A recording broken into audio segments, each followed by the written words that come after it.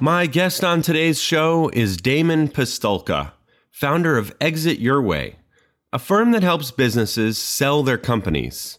What's unique about Exit Your Way is that before it tries to sell a business, it helps the business's owner increase their company's value, often working with clients for 3 to 5 years. Then the company can net a much higher sale price and have a higher probability of actually completing a sale. Trust me, that can often be a difficult thing to pull off. Damon loves to work with manufacturing clients. He's a mechanical engineer who grew manufacturing companies internally for decades. If you're looking to buy or sell a manufacturing business, you're going to love this. This is Swarfcast, the podcast for professionals in precision machining. I'm your host, Noah Graff.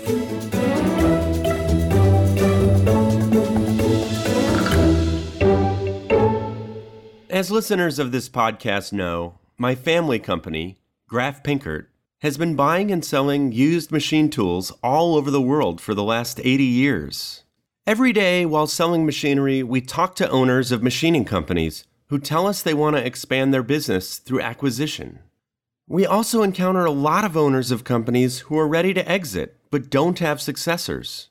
This inspired us to start a new business service, Graff Pinkert Acquisitions and Sales, in which we serve as consultants for precision machining companies who want to buy or sell their businesses. There are a lot of business brokers out there who can list your company. But for the most part, those people are generalists. They may not have even heard of precision machining. Another unique thing about working with Graff Pinkert is that we often have a personal relationship with both the potential buyer and seller, putting us in a rare position to evaluate if the two parties are a good fit for each other. Go to graffpinkert.com to contact us for a consultation to see if your sales or acquisitions needs are a good fit for our services. Mention this podcast and we will give you a free tabletop valuation of your company's equipment. Click on the link in the show notes. I am very honored to be with Damon Pistulka, co-founder of Exit Your Way and host of the Faces of Business podcast. Welcome to the show. Thanks for having me today, Noah. This is such a pleasure. I was on Damon's podcast a couple weeks ago. He has a live podcast, which I am in awe of because that's like taking this whole thing to another level. I tried this the last week and let's just say I need to work on it. So first, let's jump into getting a brief overview of Exit Your Way, just so people have a little context. What does your company do? Well, what we really do, Noah, is we help business owners that want to grow their value and prepare for sale and eventually sell their business. You know, we've got a business brokerage. My partner had it for a number of years, and I started working with him. And I soon realized that a lot of the people that wanted to sell a business were not able to sell a business just because we can have a lot of smart technical people, but if you're doing everything, if you're the brains in it and it's like, you're the value when you try to sell the business, so it really limits you. It limits you a lot. And, they own a job rather than they own a owning job. the business. Basically, they own a job, and you can transfer that job to somebody else and sell your business. Say you got like in you guys' case, you got a machine shop. You can sell it to the machine shop down the street. But if you build that thing up to the point that the machine shop down the street or somebody else in the industry can't buy, and it's big enough that an investor has to get into it, it has to be more than just a job. And that's where we really started, because we worked with investor-owned companies prior to what we do, and we would buy, build, and sell. And that's what we're helping people do now. Awesome. Okay, I'm going to dig deeper into that in just a second. But first, give me your 5-minute bio. I know you have some manufacturing background, which is awesome for our show. I've interviewed a couple people who talk about doing some similar things about helping people's business get its act together, et cetera. But it's nice to interview somebody who speaks our language So tell me how you got to where you are. Well, it's kind of an accident in the beginning. I mean, seriously, I was Serendipity? talking. Yes, it was. It was serendipity. I mean, it was. I all the way back to college, right? I got to college. I got there, and people thought I was going to go into agriculture because I grew up on a large farm in South Dakota, and I had a friend of mine that I met in the dorm he was in engineering, and I was like, "What's this engineering stuff?" So after the first semester, I started taking more engineering classes, and I was like, "Oh man, I like this physics and some of the math and this kind of stuff." And I've always been the kind of that. So finally, I was like, I'm going to do a mechanical engineering degree, and I still didn't really understand what the hell I was going to do when I was done. Other than they said, "Well, you get to design stuff and build things," and that's all me. I mean, growing up on the farm, we would be building and fixing and doing all kinds of stuff like that. So I like to work with my hands and do that stuff. And eventually, I got an internship with a manufacturing company like my sophomore year or something like that. Somebody said, "Hey, there's internship," and I got it. And what kind of engineer were you? Or that was just sort of general engineering at the time? Yeah, I was in general engineering at that point, but I was actually an assistant in an R&D prototyping place. Well, what they didn't realize is they unleashed me inside of a little machine shop that had things like we could cut metal, we had little Bridgeport mills, we could mill stuff, and so I was making prototype parts, and we were doing electronic. It was an electronic test equipment manufacturer, so I would make housings, I'd make the feed, I'd make the knobs, I'd make all this kind of stuff that went on it. And it spoke to you. Oh yeah, it was just like, this is like, holy heck, I've never played with this equipment like this before, and it is so much fun. I can remember on that first thing, I said, "Dude, you can't work more than this many hours in a week." I said, "Well, I really like it." So it just started off like that, So one of their customers, or one of their suppliers, when this was not in my college town, is, I don't know, a little ways away. This is in South Dakota? It was in South Dakota, yeah. It was in South Dakota, and it was in Sioux Falls is where I was at. And it was the biggest town in South Dakota. You're in Chicago, you kind of know Sioux Falls. But the college was in Brookings, which is like 50 or whatever miles north of there. So I go back to school in the fall, and when I was there, they said, "Hey, there's this molding company in Brookings that we buy a lot of stuff from. You should talk to them." So I did, and they didn't have anything at the minute, but they said, "Hey, I think in the spring or something, we're gonna look at it." Well, I got a call like a month after. They said, "Well, we decided to do it now. Come on in." Well, I got a job there in a molding company, again in the tool room, which it was even cooler because they had some stuff that was, I forget, it was kind of not the tape kind of stuff, but you had the old Fanuc controls on it, or you could program stuff in, right? So what year is this? This is like 85. Okay. 86, 87, something like that. So they were growing really fast. This molding company was growing really fast. And what I didn't realize is like, I was going to get to do whatever I could, honestly.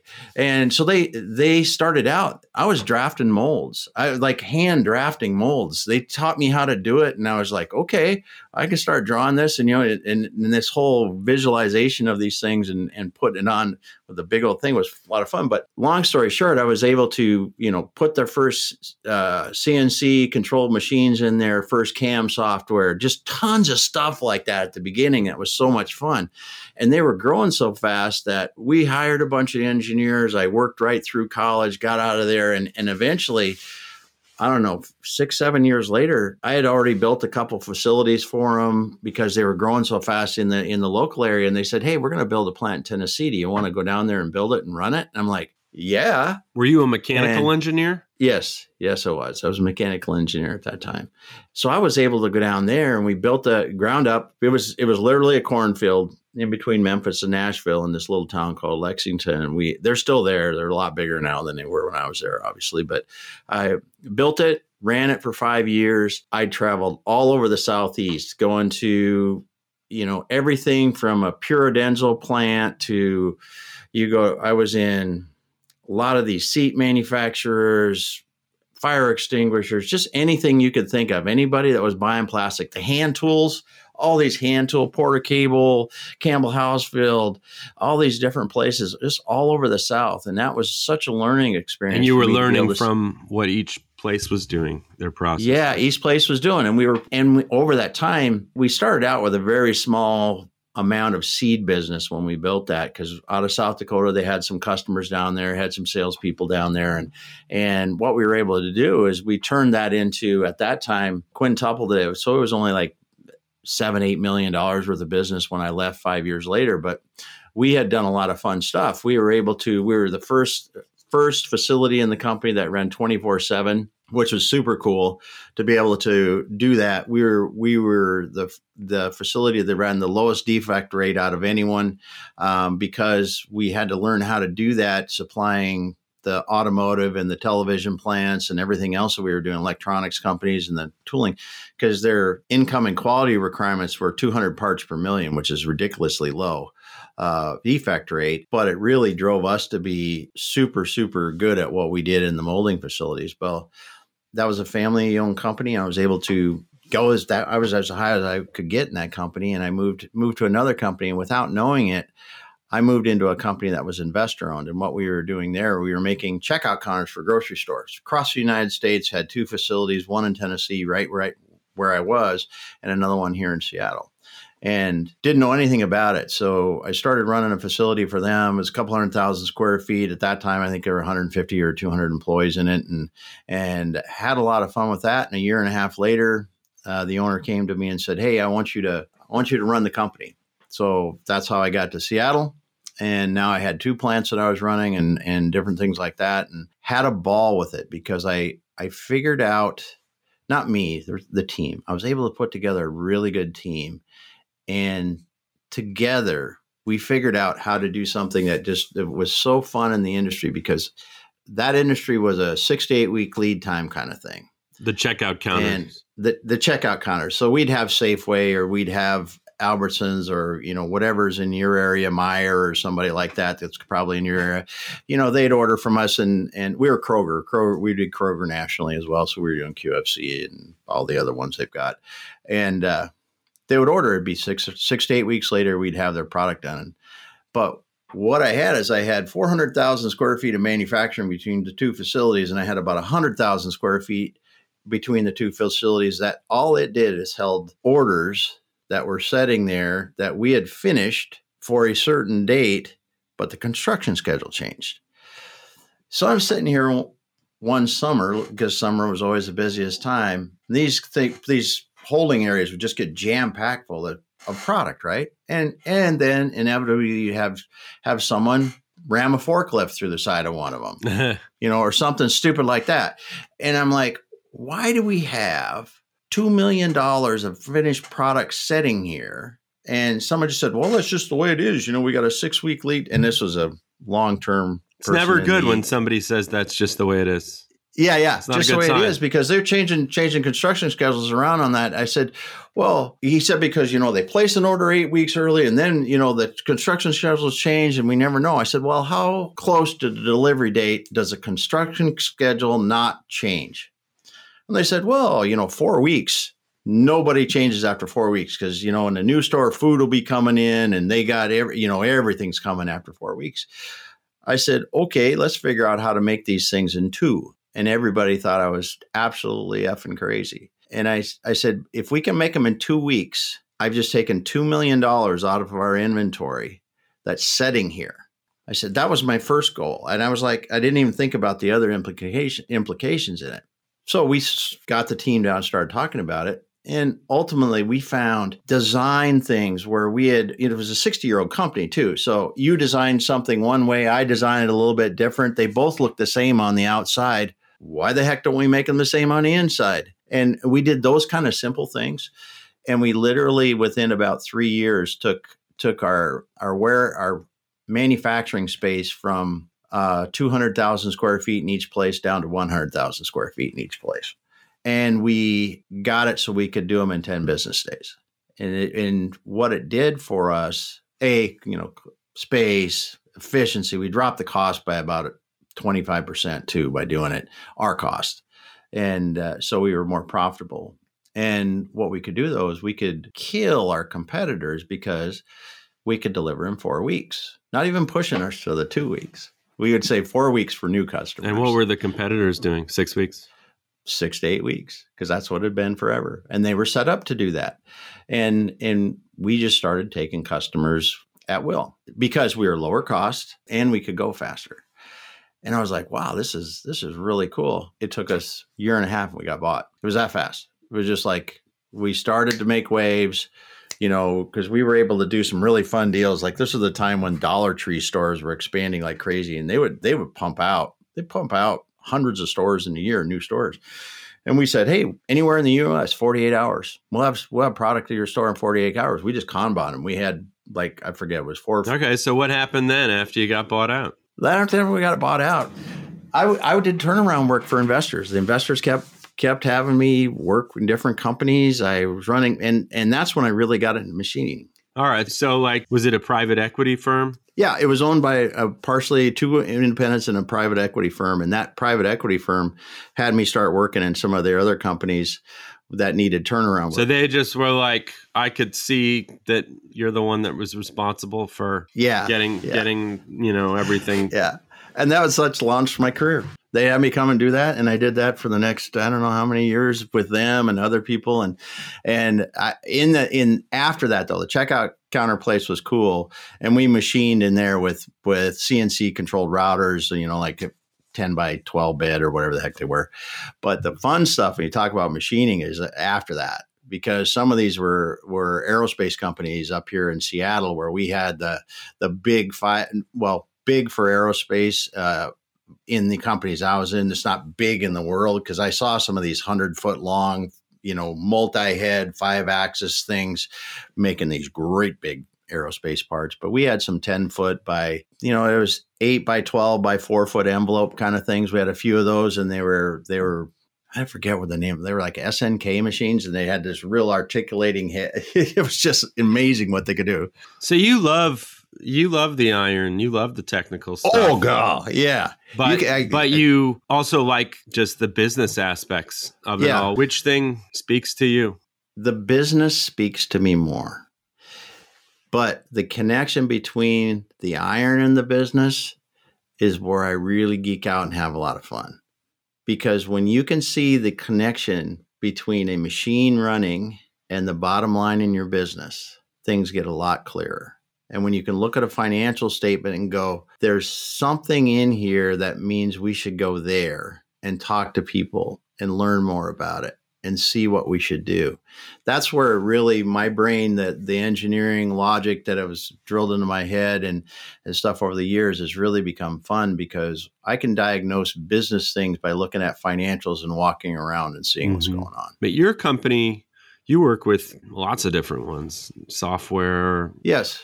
We focus in on manufacturing, e-commerce, construction, and some occupational rehabilitation. So we really, it's not as wide as some where they'll work with anybody, and we're working with people, equipment, and inventory products, that kind of stuff. So I won't tell the other people that you're working with, but is manufacturing like the one you most want to sink your teeth into, or you have a great appreciation for all of them? I really, with the ones that I like the most is one I'm actually talking to here shortly, in the next few weeks is I really like manufacturers that sell through e-commerce. Interesting. Because you talk about something where data and manufacturing come together, and that you can geek out to no ends in about 400 different ways. So it's like B2C? Yeah. Well, B2B. B2B, B2C doesn't really matter. I mean, okay. Could be like MSC or something. Yeah. Well, I mean, think about something like a bulldozer. Okay. Bulldozer is a great example. I'm selling to another company. I might be selling my maintenance parts to a distributor. I might sell direct to the customer. I'm manufacturing them someplace too. And how do I connect all that together? And then how do I make sure that it's all working right and we're making money? Yeah. And that kind of stuff I just geek out on it. I think it's fun. Interesting. All right. I want to get into stuff that manufacturing companies should think about, et cetera. But the first thing that comes to my mind is, so you guys you're doing M&A, but your thing is you're going in and helping people make their businesses saleable. And the two it sounds like a wonderful combination, but the thing that keeps hitting me is when you're really trying to build up a business, I guess there's the whole Simon Sinek why, right? Like if people are just trying to, I guess they're not just trying to, but they have you in there to help them build it so they can sell it. And if you're building something to sell it, I mean, I get it because some people just, they love business, just building something that makes money, and that's great too. But if somebody's got a vision, a purpose for this thing, and then they get into, all right, now I just want to get the most money for exiting. I want to know, I'm sure you guys talk about this all the time, and I want to know what you observe about it and, you know, how authentic the people are, et cetera. It's not as cutthroat as it sounds for the people we work with, because they're not straight investors, right? They're people that typically want to make a difference in their community and the lives of the people that they will. But the underlying thing is they're trying to generate wealth for their family, and that wealth is they need so much of that to do it, whatever the number is, you know, and that's really what we're concentrating on for them, is generating wealth for their family. And that's usually the underlying factor that we're really looking at, and not to the, I mean, this is why we don't work with investors. We're not with investor owners. These are people that are, you know, they're in a community. They can make different decisions for the long term rather than a short term gain. And it's not like we build and we sell it right away. It's like we build, we put the team together. This thing is going to be set up so that it's going to stay in the community and it's going to work for the people there for a long time. And that's the thing that we really enjoy. So it's kind of like they do care about this thing that they're creating. Oh yeah, and you're coming in, and it's not just how we can be more efficient so your family can get more money. It's sometimes to the extent of we want a legacy of these parts continuing to be made right. It's not just getting more money for our company. Yeah. No, that's the thing that's cool about it. And then they can choose who they buy, who they sell it to, whether it's 100%. Because we work with a lot of family offices and that for selling the businesses. I mean, when you talk about somebody that wants legacy, you really look at who's going to buy it, because there's a lot of family offices that want to invest and hold things for the long term. If it's big enough to be an investment purchase, and we look at those because we understand what are you as a business owner looking like for your legacy? What do you really know? Is there some people it's a huge thing. Some people it's not such a big thing, but we want to make sure that we look at that, because it has to be sold to the right place, because you've invested your time, sweat, and effort. And you've got these people that have invested right alongside you, their time and their history and their life. You know, you can make it a really good long-term thing for the people there if you do, to get to the right buyer. I get it. But, you know, what I've seen in our very limited experience of selling machining companies, very small ones, people come in and the first thing they're interested in is, I want my employees to keep their jobs. I want, you know, they're sort of interested in this legacy, and eventually they're just fed up and they're just like, screw it. You know, I got some money for it. I'm free now. And business is business. Like it becomes more like, not even, is this person going to keep the business going? And becomes more, is this buyer somebody I can work with? You know, like they'll take less money if it's just somebody that they feel like respects them and they can work with. I don't know, maybe we're going on a tangent here, but I guess you've given me a really good answer. I guess my feeling was, you know, oh, you have one foot out the door and now they're coming in and you're basically going, oh, well, you know, if you give one less olive in the jar, you're going to make a lot more money, you know? And then it seems like what you're doing is going in and enhancing people's vision. I mean, that's the idea. It's not just let's cut costs and make sure the bottom line is better. I mean, I'm sure there's some of that. And then you're also coming in and then trying to help the owner replace themselves. Yeah. I mean, the vast majority of the work we do is team building. and getting the right people in the right seats, because it's the Achilles heel of almost every small business, is that they don't have the right people in the right seats, or the people that they have in the seats are not the right people that should be in those seats. And they haven't taken the time to define roles and responsibilities as they go. Because, my business at one size is much bit different than my business at the other size. And when I hit that higher level, I plateau. And you start to find things where, okay, we start missing stuff. Things start, quality problems, delivery problems, all these cost problems start to happen. Well, all that is you've moved beyond some of your systems and some of your people. So you either have to help those people grow, get your systems better to do those things. And that's where vast majority of our work is, to really help that, because it's not that we want people to work harder in these situations, unless they're just absolutely slacking, which that's such a minute amount of people that it's not even worth talking about. It's really about getting people the training and the tools and empowering them to do what you really would like them to do as that owner. And when that kind of gets that cohesive environment where people are really humming and doing what they need to do, that feeds on itself. You can grow businesses like that. And then you're not worrying about cutting costs, because cutting costs only does so much. Growth is where it is. Profitable growth is where adding business value comes from. Because so I cut 25% of your workforce. That gets me whatever that does. Well, what happens if I grew the top line by 25%? How much better would that be? Or double my top line, or quadruple my top line, because now we're doing things better and people start to go, oh man, they got something going on.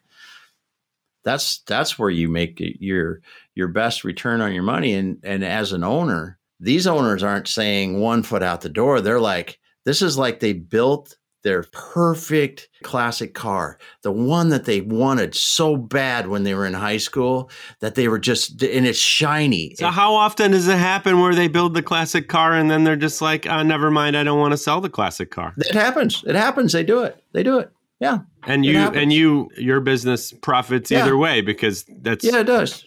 It does. We have it set up. So, we know you can fall in love with your business. That's awesome. How often does that happen? 1 out of 4. Interesting. Yeah. It happens. You love it, right? And we say, cool, that's great. You just went from X to Y, which is usually millions and millions of dollars, right? And it's something that, you can fall in love with it. You can stay another 5 years if you want.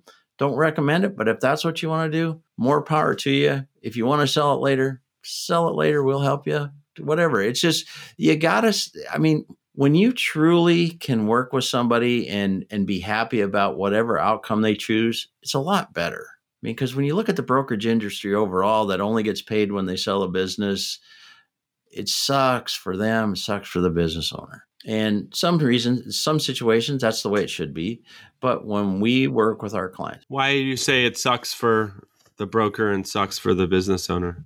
Well, because in that situation, right? So if we're in a long-term relationship, and because we work with our clients, short is a year. Most of them are 3 to 5 years, maybe even longer for some. So if you work in that long-term relationship and I'm like, hey, if we don't sell it, I don't get paid, me as Damon, I look at that a hell of a lot differently than if you don't sell it and you decide it's just going to be a long-term hold, we get paid no matter what. I'm going to just keep right on going. But if I'm a broker and I'm in there and I only get paid when that thing gets sold, I want to get sold. Why are we not? Why are we waiting?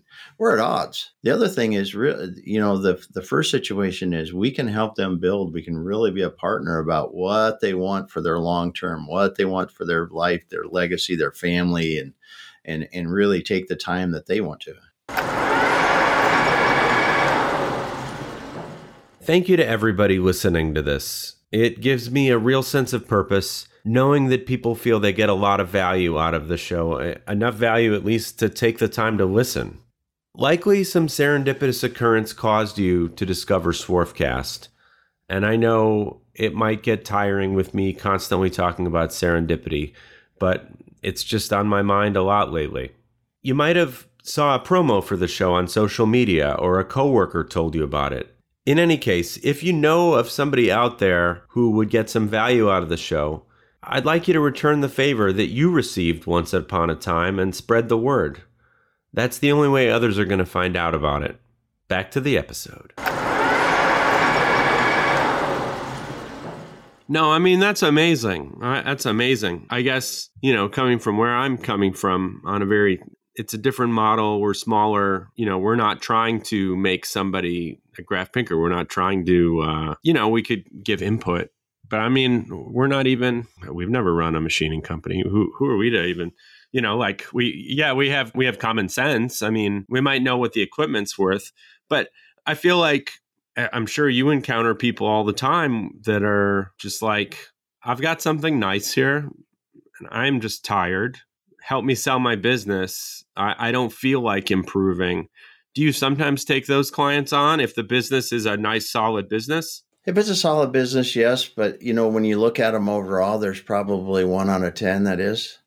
And in that situation, again, I only get paid if I sell that business. So I have to be really picky about whether or not we would even entertain working with someone like that. And it's a shame because that's how that industry is built. And it puts a lot of people at odds with each other when they do that. But it works. People still get things sold once in a while doing that. But yeah, we get people that come to us and the thing is funny. It's not profitability. It's not anything. It's how a business is set up. If you really want it's so much because we had a business last year that made $1 million worth of profit. Simple business. The owners were too involved in it and we couldn't get it sold. People would start looking at it and they go, oh, too much, $1 million profit. You'd think you'd be able to figure it out. You can hire some people that are really good. Nope, didn't want to do it. Is the problem often ego? Yes, that plays a part in it, definitely, because people have worked really hard and they believe their business is worth something that it might not be. And the second thing, how that ego plays in is you're telling me that I've made $1 million every year and I can't sell this thing. I've made $1 million every year. Are you crazy? I mean, I would say the same thing if I didn't know what I knew about selling, see the market, buying, selling business. I totally understand why they think are you nuts? Well, I think they find out pretty quickly. They do. The buyer goes, they do. I got nothing without you. Yeah. Yeah. And it happens in big companies, man. You can have $20, $30 million a year companies that are like that. That's interesting. Is it easier to fix something large, medium, small? Our clients are typically going to be right around 10 million, give or take a few million that we're working with because it's a nice enough size that you can do it. You get up over 20, 30 million. And we've got clients who are in that range, but we've been with them when they were small and we've really grown them a long ways. But when you start with a $20 million company, trying to raise the value, double the value, how much do I have to do? When you look at a $4 million company and I want to double the value, getting to 10 or 12 is not nearly as hard. And the kind of structural changes and the baggage that's already there is a lot less too. So what's the first thing you do? Obviously it's complicated, but the first thing No, it's not. Yeah, that's true. I mean, it is a pretty simple concept. Replace yourself, basically. Yeah. You have to figure out how much is it worth, first of all. It's just do a simple market price valuation. Right. That was another thing I was going to ask you about. People generally play around like 3 to 5 times EBITDA for a machining company. And generally it seems to go down to 3. But maybe that's just because we're not like building the company or anything. Well, it depends upon how it compares to others that they look at, right? Because buyers are going to have looked at other companies, most. And if you're better than them, if your gross margin is better than them, if your growth is better than the industry, you're going to get more money for it. If it's set up right with a good team, you're going to get more for it than a company that's not doing that. But the value is important for the main reason is that if I, as the owner, am making a decision whether I should stay in this business or I should sell this business, I should know how much money I'm going to net out before I start the process or get pretty close, right? Because you're going to spend 6 months to a year trying to sell a business. And if you don't get that value established and go, okay, it's worth $1 million, but I can live with 750, I can live with 500, and I'm good with 500. So I got some room to play going into it. That's okay. But if I get and I say my business is worth about $1 million and I need $1.5 million or $2 million, so I'm going to try to sell it for $2 million, you're just wasting your time.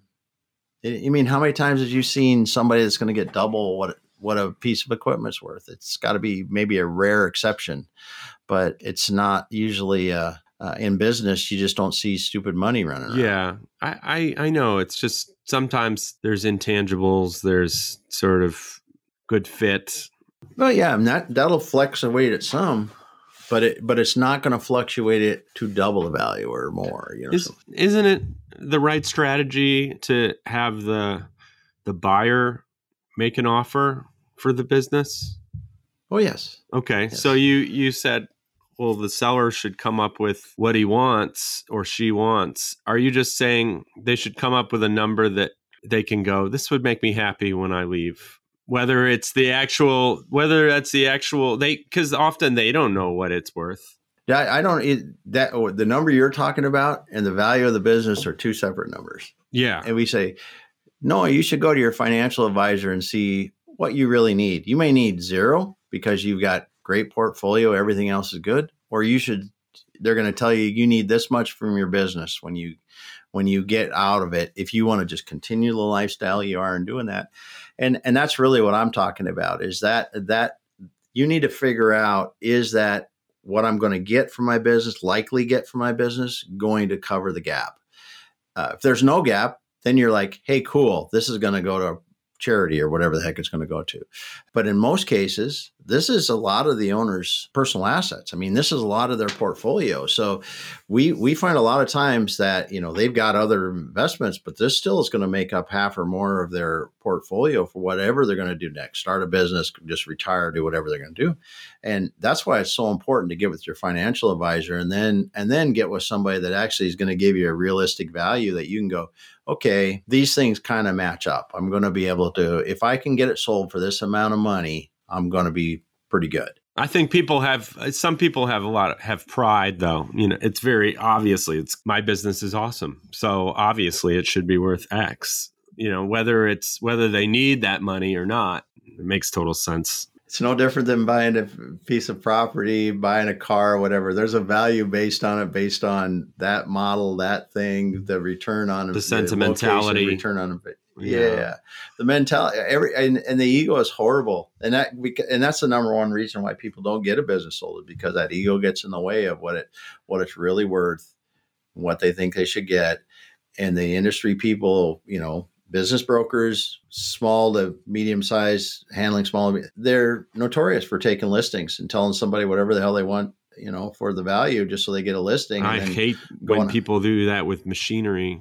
I'll get you this, I'll get you that, and they're full of crap. And I can get it to you for this much, and it's half of what they're going to have to pay. And once they get people in, they know that, well, maybe I'll get them to go in for twice as much, if they have to.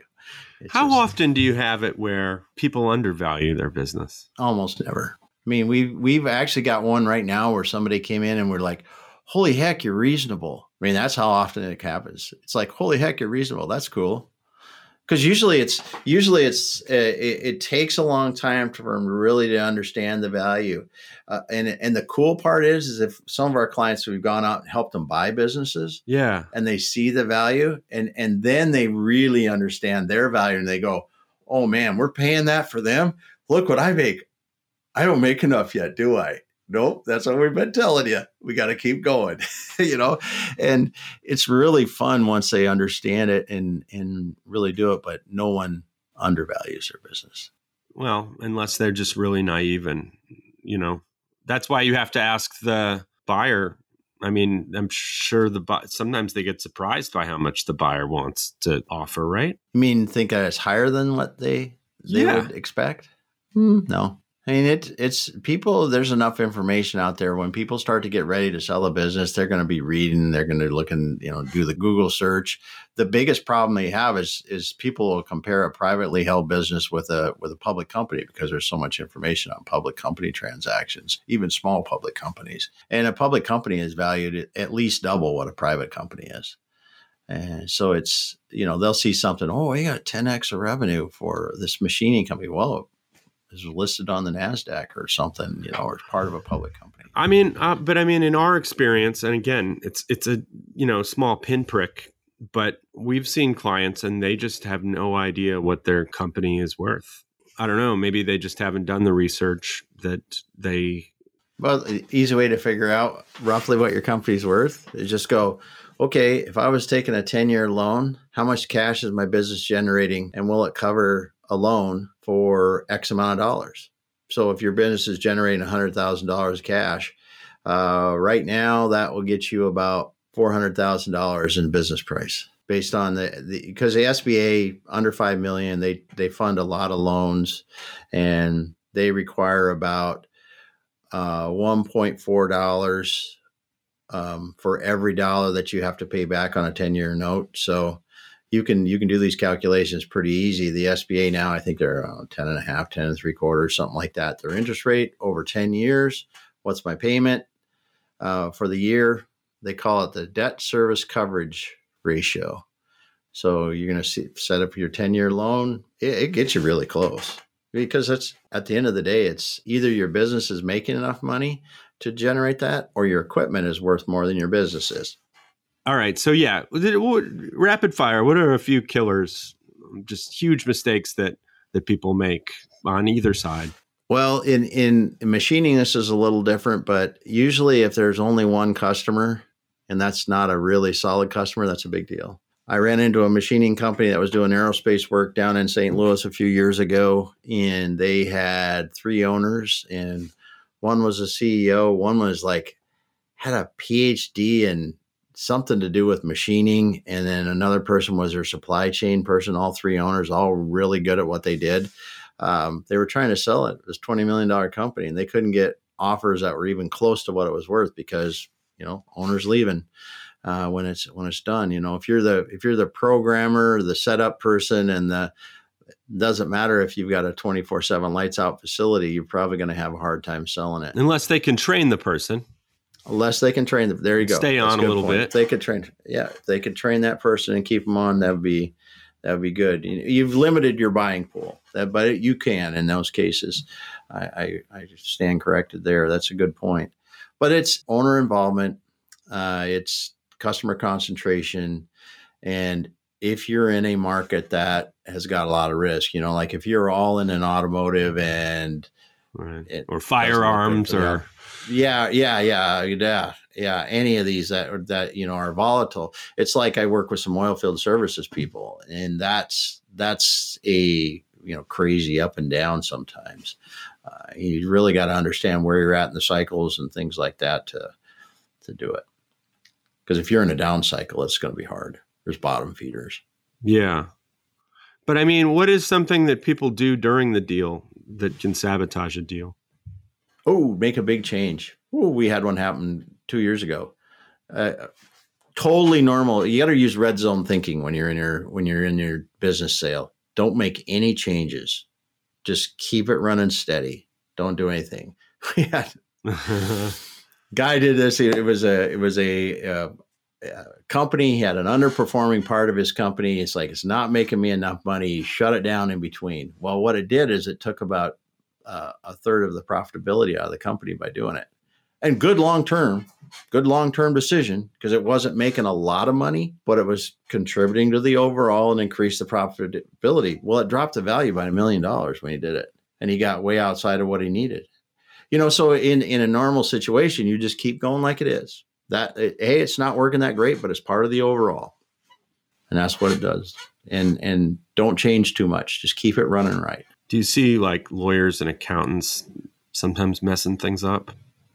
Yeah. Lawyers you've got to remember that lawyers are there to help you, not to protect you from everything. They can't protect you from everything. We just finished the purchase of a small company, and especially in small companies, right? Yeah, we've seen it. They get in and then they add some clause and the people are like, what's that? Mm-hmm. Exactly. Because if you and I are doing a deal and we handshook on what we wanted and they're trying to put something in that doesn't make sense to you or I, we need to tell lawyers it doesn't need to be in there. You have to control it, because they will you'll get these purchase and sale agreements that are 50 pages long for a $500,000 sale. And you're like, listen, I don't need first of all, I don't want to spend $10,000, $20,000 on this with a lawyer, but B, 2/3 of it is not ever going to apply to me in the world. It's like, yes, if we got overrun by lava, yeah, we would want to be protected for that if we were right next to a volcano, but the nearest volcano is 4,000 miles away. We don't need to talk about that. That's the kind of stuff that comes into it. You really got to be able to talk with them and say, okay, what is the real impact of this? Because we as business owners, we deal with risk every day, but lawyers want to try to eliminate all the risk. We had a deal where the deal had been done. And it wasn't even a huge deal. And the lawyer puts into his whole final statement, X amount to be withheld until then. And of course, the owner is like, what's this? And I think the buyer didn't even know that the lawyer had put it in there. They're trying to earn some money, maybe trying to make their thing. But it's good. You need them to document the deal you want to do. That's the thing. You got to stop them. And ask questions always. It's like, why would we do this? What is it going to protect me from? Okay, yes, no. Because you as the person selling it have to realize and put yourself in the other person's shoes and go, if they shove this across the table to me, what would I tell them? Okay, that's reasonable, or no. And in the last negotiation on the purchase and sale agreement, buyers and sellers got to get comfortable with the fact that the seller is trying to sell it for more money and the buyer is trying to buy it for less money. It's just the way it is, right? Don't get offended when they ask for this or ask for that. Just say, no, we really can't do that. Give them a reason if you can, or if you just don't want to, just don't get offended, because you talk about some of the things that people get offended and then it's just done. They walk away. Well, these guys are blah, blah, blah. Well, they were just asking. They were trying to do it. I think that's another thing people It's another one. I mean, I forgot to say that. Now you just a couple things, other things. For everybody's knowledge, Damon, after he interviewed me, he was so gracious. He said, hey, if you ever want to just pick my brain, I'll set aside an hour and we can talk, and we did. I mean, I just have to say, you're very giving of your knowledge, of your time, of, to me, we had one conversation. I filled out some form in your podcast. Talk about that, about the point of giving and giving for free and your philosophy, because clearly that's something important to you. Well, it's for me, I didn't realize this until later in life, is that you see people that are truly happy and successful. It's because they're giving. I believe anyway. And I think it's also when people find what they believe that their higher power has them here to do. And for me, it's to help, be a good person with my family and friends and everything like that, of course. But it's really to help people figure this out. Business owners shouldn't be sitting there struggling. And I'll tell everybody 100% of what I do. I don't care. Tell you 100%. Go do it yourself if that's going to make the difference. Because I know if I do that, there's enough people that will need my help. They will need my help. And it proves itself every day. And the more I help people and just give away stuff and show them how to do things, the more I have people coming to me that want help and will pay me for it. And it's reciprocity and karma and creating dots. And well, you talk about serendipity, right? That's what comes out of it. It comes out of it, just out of the goodness of your heart, helping, sharing, giving people and just not expecting. Is this something that, and it's probably a combination, is this something that you just kind of naturally do? It's just instinctual? Or is it something that you kind of remind yourself sometimes, like, I ought to be giving. I ought to be, it would be a good thing if I offered my help to somebody, to this person? Or is it just comes right out of you? It comes out of you after a while. Okay. But it's not in the beginning. It takes a while. And it's still, you fall back. I mean, it's like, we're human, right? We forget. Okay. So you remind yourself sometimes. Oh yeah. Yeah. You have to remind yourself. It's like anything. It's like, you're trying to change habits in your life. You want to quit smoking. You're still probably 20 years later going to think about it. So it gets easier though. And it gets better and better as you go and you keep going. And it's really, really fun. It's really fun. Especially, when you find your passion, you get to do it. You get to help people. It's just so much fun. Do you have anything else to say to the people of the world? I meet people every day that would be in seemingly pretty icky conditions that are happy. And I never realized that happiness doesn't mean that for a long time, it took me a long time to realize that you can be happy wherever you're at. If you can work at that, you're going to be a lot better. Things are going to be a lot better. That is really good wisdom. Damon, I really appreciate this. This is so much fun. If anybody wants to check out your stuff, give a shout out to yourself. exityourway.us.com.ca. Yeah, they'll find me there. And the Faces of Business podcast. How many? The Faces of Business podcast, LinkedIn, Damon Pistulka. How many of those do you broadcast a week? I do 2 a week, pretty regular. So, I mean, I think I'm up to like 300 and some episodes of that. And then the other shows I do 2 more of those a week. So what are the other shows you do? Manufacturing e-commerce success. I do that Mondays and Fridays, and with Kurt Anderson, and then I do Tuesdays and Thursdays on the Face of the Business. Man, yep. Well, we've talked about it. You clearly are much better at delegating and automating than I. Yeah, process, build the process, and have people figure out how to help you. Teach them how to help you. That's what I've done.